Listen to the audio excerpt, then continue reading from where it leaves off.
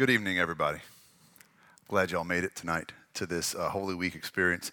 I know this is a different setup and a different vibe than we usually have at the Story, and it's just a different day. And I know it would be a lot easier and more pleasant and more convenient to just skip all this stuff and act like the crucifixion never really happened, in light of the fact that we kind of know the ending. You know what I mean? So it's a little weird that we're here singing sad songs and kind of, in some ways, feigning some sad vibes in the room when we know what's coming on Sunday. You know, it would be like going back and watching the 2017 World Series and after Game 6 when the Dodgers win and it goes 3-3 and we're in LA and it's like, oh, it's awful and we're just, we're going to lose. It would be like pretending to be sad, even though you know what happens in Game 7. You know Springer hits the home run. You know that, that what's his name, the McCullers, lights out. Like, you know what's happening, so why get sad? I think it's important for us to sit with the crucifixion. I want to talk about why tonight, because the crucifixion, in and of itself, was a turning point in human history. And any serious historian, regardless of his or her faith, takes the crucifixion seriously as an historical event. It actually happened, and we know this in history. So what did it mean when it happened? They say that the Romans didn't invent crucifixion, they just perfected it. Because for centuries before the Roman Empire, civilizations, governments were crucifying dudes, like for 1,000 years before Jesus. The Assyrians were crucifying people, Babylonians crucifying people. There's even at least one historical account of Jewish leaders crucifying their enemies after a battle, 200, 300 years before Jesus. But before the Roman Empire, crucifixion wasn't about pain and torture. It was just about humiliation. So before the Roman Empire, what they did was they would just put a convicted criminal up on a cross, and tie him up there with ropes and leave him there for a day or two. And they would write or paint his crime on a sign and they would hang it over his head. And everybody that would pass by would mock him or curse him or make fun of him or throw something at him. And they'd leave him there for a day or two. Then they'd take him down and they would send him to prison where he would serve out the rest of his sentence. It was pre-Rome, at least it was mostly about humiliation. Now, Rome believed that Pax Romana, if you're familiar with that term, was basically control by fear. So it was peace by way of implicit force. And the way that they made the people groups, the nations that they conquered, the way that they made sure those people knew that Rome was in control was by scaring them. And so Rome took that ancient practice of crucifixion and they upped the ante. Because by the time Rome came around, tying people up to a tree for a day or two just didn't have the same effect that it did 1,000 years before. And so Rome took crucifixion and turned it up a notch. At first, the earliest evidence of Roman crucifixion was exactly the same, except the convicts, the criminals, convicted dudes, were stripped naked before they were put up on the cross to increase the level of humiliation and shame in front of the public. And then the Romans started leaving those naked dudes up there until they died by thirst or hunger, or predators, scavengers came to peck away at their flesh and devour them. And then the Romans started using nails instead of ropes, and these kinds of nails about this long, kind of like train track. That's the closest thing we have to them today. Train and track nails are all over the Roman Empire as relics from that time. And Rome would use the nails to nail people to the crosses. But even then, when they would nail them to crosses, it was still a matter of keeping them on the cross for a prolonged period of time. It wasn't just to inflict pain and leave them there, and torture them. It was to keep them there. And so for a time, there's some evidence that when guys were nailed to crosses, they were given seats to sit on. And so there's some inscriptions that said he sat on his cross. So there was you might see some artwork of people sitting on crosses. So there was this evolution that took place with crucifixion. This was all meant, of course, to scare people into submission.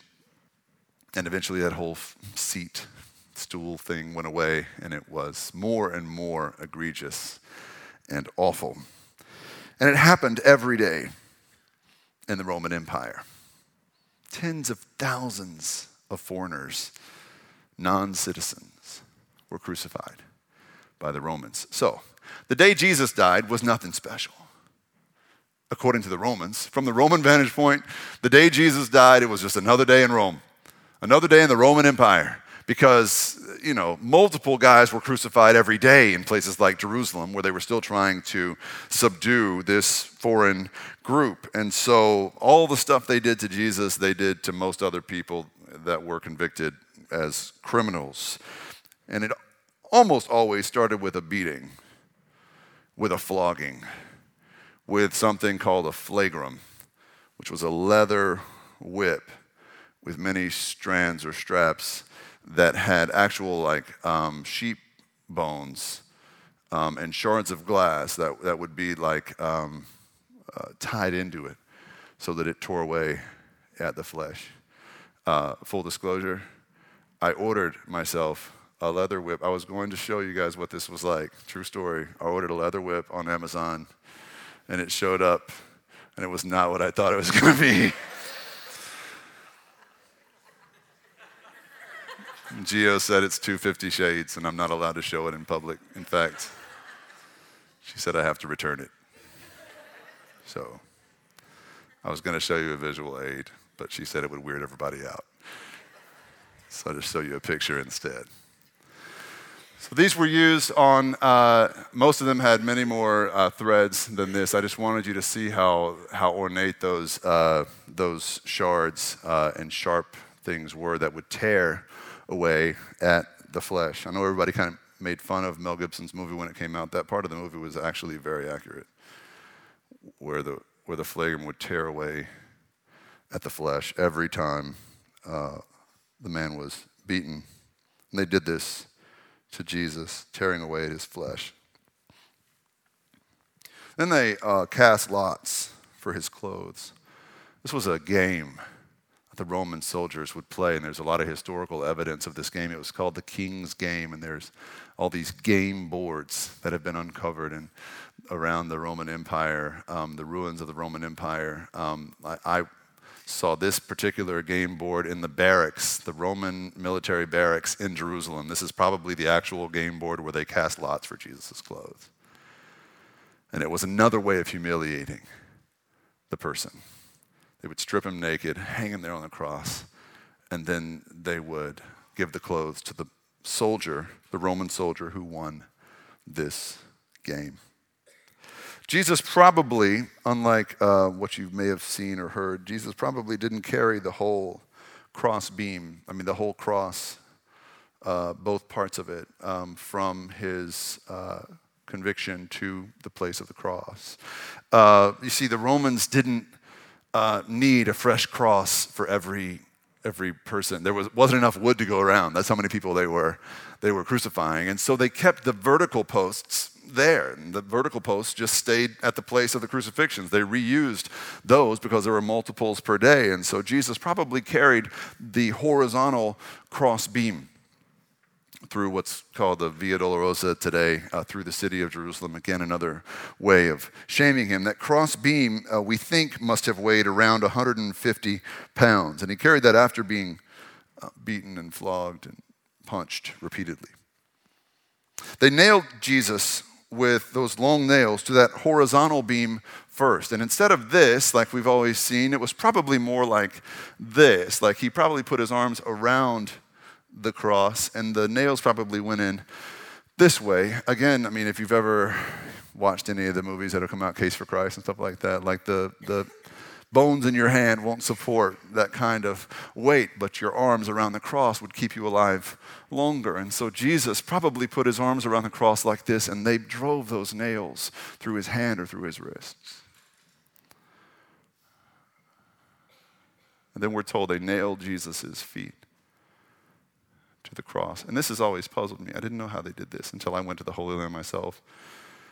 And I used to think that they put like the feet on top of each other kind of awkwardly like that and like one nail through. It just didn't make sense to me. How do you nail feet to a cross? Well, this picture is a bone fragment that they found in an ossuary in Jerusalem from the first century, about the same time Jesus was crucified. And it shows the nail going through a foot, through the ankle portion of a foot. But instead of from the top, it's coming in from the side. And so if you can imagine Jesus on the cross, both feet would have been straddling either side of that vertical beam, and they would have nailed him through the ankles from the outside in to pin him to the cross with all of his weight bearing down on those bones. It would have been enough pain to send a man into shock. When he was thirsty, he asked for something to drink, and the Roman soldiers offered him either sour wine or vinegar, depending on which gospel you're reading. They all say he was thirsty and he got something to drink, but a couple of them say sour wine, a couple of them say vinegar, and it doesn't really matter. I'll tell you why in a second. But it says that the soldiers offered him that with a sponge that was attached somehow to a stick. And this, if you're a skeptic, is another part of the story that's just like, what? Like, who brings a sponge to a crucifixion? Like, how did you find a sponge on a stick at a crucifixion? It just did not add up. And why not give him water? Why give him sour wine or vinegar instead of water? Well, archaeology has helped us solve this riddle as well, as we've uncovered more and more of what was really going on at the time. Because whenever the Romans conquered a city, we know that they set aside certain buildings, certain venues to be their latrines, to be their public restrooms. If you know anything about how Romans used the restroom, it was very public and very open, a shared open space, no stalls, just you'd go and sit next to each other. And they liked theaters for this the best, because what they would do is that they would take the theater out and they would cut all the holes into the theater seating. And we've uncovered all kinds of these latrines like these. They would sit on top and then do their business right next to each other. Roman citizens and soldiers were allowed to use these public restrooms. Here's where it gets crazy to me. Archaeologists have found placards, inscriptions in some of these ancient Roman latrines with readings that say, "Rinse sponge when finished." And here's what we found. We found all hundreds of sponges attached to sticks in these latrines. Because if we could go back again to the slide before, Aubrey, the hole in front is where the sponge would go to clean yourself with. Now, why was one of those at a crucifixion? Because it's very likely that Roman soldiers carried a pack around with them, and in their pack of supplies would have been anything that they needed while on the road, including a stick with a sponge for them to clean themselves, and something to disinfect that stick or the sponge, something to rinse that sponge with something like vinegar or sour wine.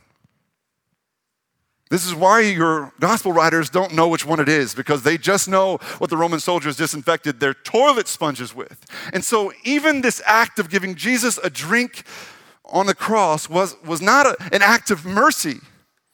It was another slap in the face. It was another insult, maybe the most awful insult, disgusting insult. It was the same as saying, "Eat our, As if the crucifixion wasn't enough. Jesus drank from that sponge. Now, for me, the most important part of the story is also the most confusing part. It is where Jesus on the cross cries out to the heavens, my God, why have you forsaken me?" Now, was Jesus really forsaken by God? Forsaken means forgotten. Was this a moment of weakness? I mean, it would be understandable given everything that he went through. Was this a moment of weakness, or was something else going on here? As always with Jesus, we have to keep in mind who he was talking to, who was around him at the time when he said, my God, why have you forsaken me? Because if you learn nothing else from the Gospels, learn this: Jesus does or says nothing by accident. He is always intentional. So who was there at the crucifixion scene? I'm going to read this story from Matthew 27, verse 27 through 50. If y'all just follow along on the screen and just listen for what's happening. Then the soldiers of the governor took Jesus into the governor's headquarters, and they gathered the whole cohort around him. They stripped him and put a scarlet robe on him, and after twisting some thorns into a crown, they put it on his head. They put a reed in his right hand and knelt before him and mocked him, saying, "Hail, King of the Jews!" They spat on him and took the reed and struck him on the head. After mocking him, they stripped him of the robe and put his own clothes on him. Then they led him away to crucify him. And as they went out, they came upon a man from Cyrene named Simon. They compelled this man to carry his cross. And when they crucified him, they divided his clothes among themselves by casting lots. And then they sat down there and kept watch over him. Over his head they put the charge against him, which read, "This is Jesus, the King of the Jews." From noon on, darkness came over the whole land until 3 p.m. And about 3 o'clock, Jesus cried out with a loud voice, my God, why have you forsaken me?" When some of the bystanders heard it, they said, "This man's calling for Elijah." And at once one of them ran and got a sponge attached to a stick, filling with sour wine, and gave him to drink. Then Jesus cried again with a loud voice and breathed his last. So when Jesus says those words, my God, why have you forsaken me?" What is he really saying? I think on the one hand, maybe he does feel in that moment alone, okay? But that's not all that's going on. The Gospels all say that the people who accused Jesus of crucifixion, of sedition and treason to get him crucified, were there. The Pharisees were there at the crucifixion. There were a few of Jesus' friends, but the Pharisees were there. The scribes were there. The chief priests were all there, making fun of Jesus as he died on the cross. And so we have to consider this when we look at these words that Jesus is saying, because these are the guys that wanted him guilty, and not only guilty of heresy, they could have convicted him of heresy in their own community. They didn't need the Romans to put Jesus on a cross to convict Jesus of heresy. Do you understand? Those guys, the chief priests, kill dudes for heresy all the time. They could have stoned Jesus to death just like they did other upstart prophets. Why send him to Rome? Why accuse him of treason? And they said to the Pontius Pilate, the Roman officials, they said, "He calls himself a king. We have no king but Caesar. He's a traitor." Because they knew the punishment for sedition was crucifixion. And those dudes wanted Jesus on a cross. The question is why? And the answer is in the Bible. In Deuteronomy 21:23, very clearly it reads that anyone who hangs on a tree and dies under the curse of God. So these villains wanted Jesus on a cross so they could stand there as he bled and drank from a toilet sponge and as he died. And they could point to their Bibles and tell everybody that followed Jesus, "See, we told y'all. We tried to tell you he's a fraud. How could the Messiah of God die under God's own curse? We told you. We were right. He's hanging on a tree." And that's when Jesus says, my God, why have you forsaken me?" Now, the one thing about religious guys, hyper-religious guys like Pharisees, they always know their Bibles.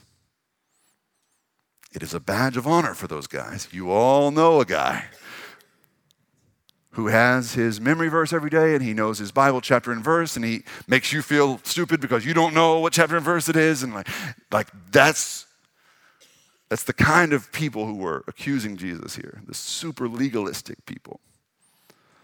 They know their Bibles. Jesus knew his too. And so when Jesus says, my God, why have you forsaken me? He is not just sharing his feelings. He's quoting Scripture. Psalm 22, to be specific. So that's the only part of the psalm that he says.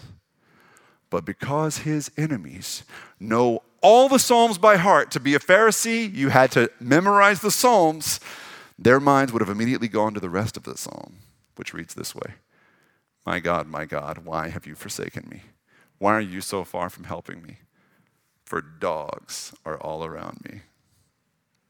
You see what he's doing? Dogs are all around me. A pack of villains encircles me. Jesus is throwing shade on these dudes from the cross as he's dying on a tree. This is a gangster move right here. I'm sorry, but it is. It's just like, it's awesome. A pack of villains encircles me. They pierce my hands and my feet. All my bones are on display. People stare and gloat over me. So this is more evidence of the way Romans crucified people, right? It wasn't on a hill far away outside of view. It was right there on a busy street. Everybody was staring, and this gospel say people were passing by and criticizing him. They stare and gloat. They divide my clothes among themselves. This psalm was written 800 years before Jesus hanged on the cross. They divide my clothes among themselves. For my clothing they cast lots. I will tell of your name to my brothers and sisters. In the midst of this congregation, I will praise you. You who fear the Lord, praise him. For he did not despise or abhor the affliction of the afflicted. He did not hide his face from me, but heard when I cried out to him. Listen, when you realize this is what Jesus is doing, my God, why have you forsaken me? It makes a little bit more sense. Jesus was sending a message first to his enemies as they pointed at their Bibles and said, the Bible says this man is cursed. Jesus pointed to the very same Bible and said, you dogs, you villains, no one is cursed. There is no curse. I am bearing the curse to end all curses. Every curse is broken, for our God does not despise the affliction of the afflicted any longer. Now, it's pretty awesome, I think, that Jesus had the presence of mind to call out these villains using their own rule book against them. And what did he do next? He said, John, take care of my mom. He said, Mom, take care of John, his best friend. And he wasn't hanging up high. He was maybe a foot or two off the ground at eye level. His mom was touching him the whole time, comforting him.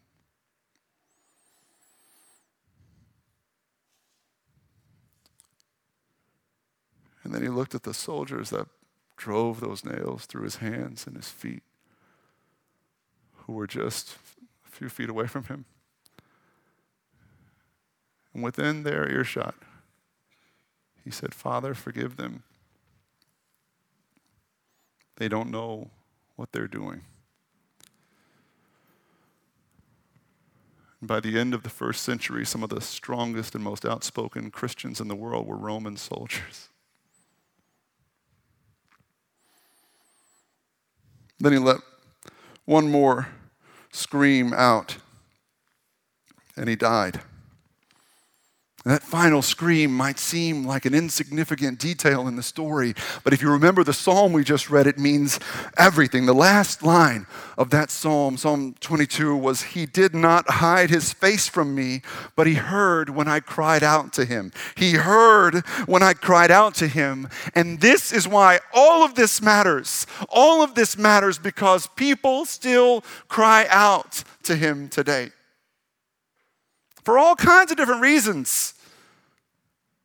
There's people in this room right now that cry out to God. There are men who maybe don't even know how to cry, crying out to God on the inside under the weight and the pressure of their own unmet expectations in life. Feeling like they don't measure up, feeling like we're not enough, feeling like we're not as good as those others around us. And women the same way, looking at other women's lives or other people's lives, wondering how in the world you're going to be all things to all people again today. And there's young people in this room, students in this room right now, who cry out to God under the weight of what they feel is conditional love, because there are students in this room right now who feel like their parents would love them more if they were better in school, or if they were better at whatever extracurricular activities their parents have spent a fortune on. And we are dying under the weight of those crosses. And of course, there are people throughout our city and people throughout the world suffering under heavier crosses than the ones we bear. And they cry out too. So what happens when we cry out to God? What happens when we cry out to God and say, why am I going through this?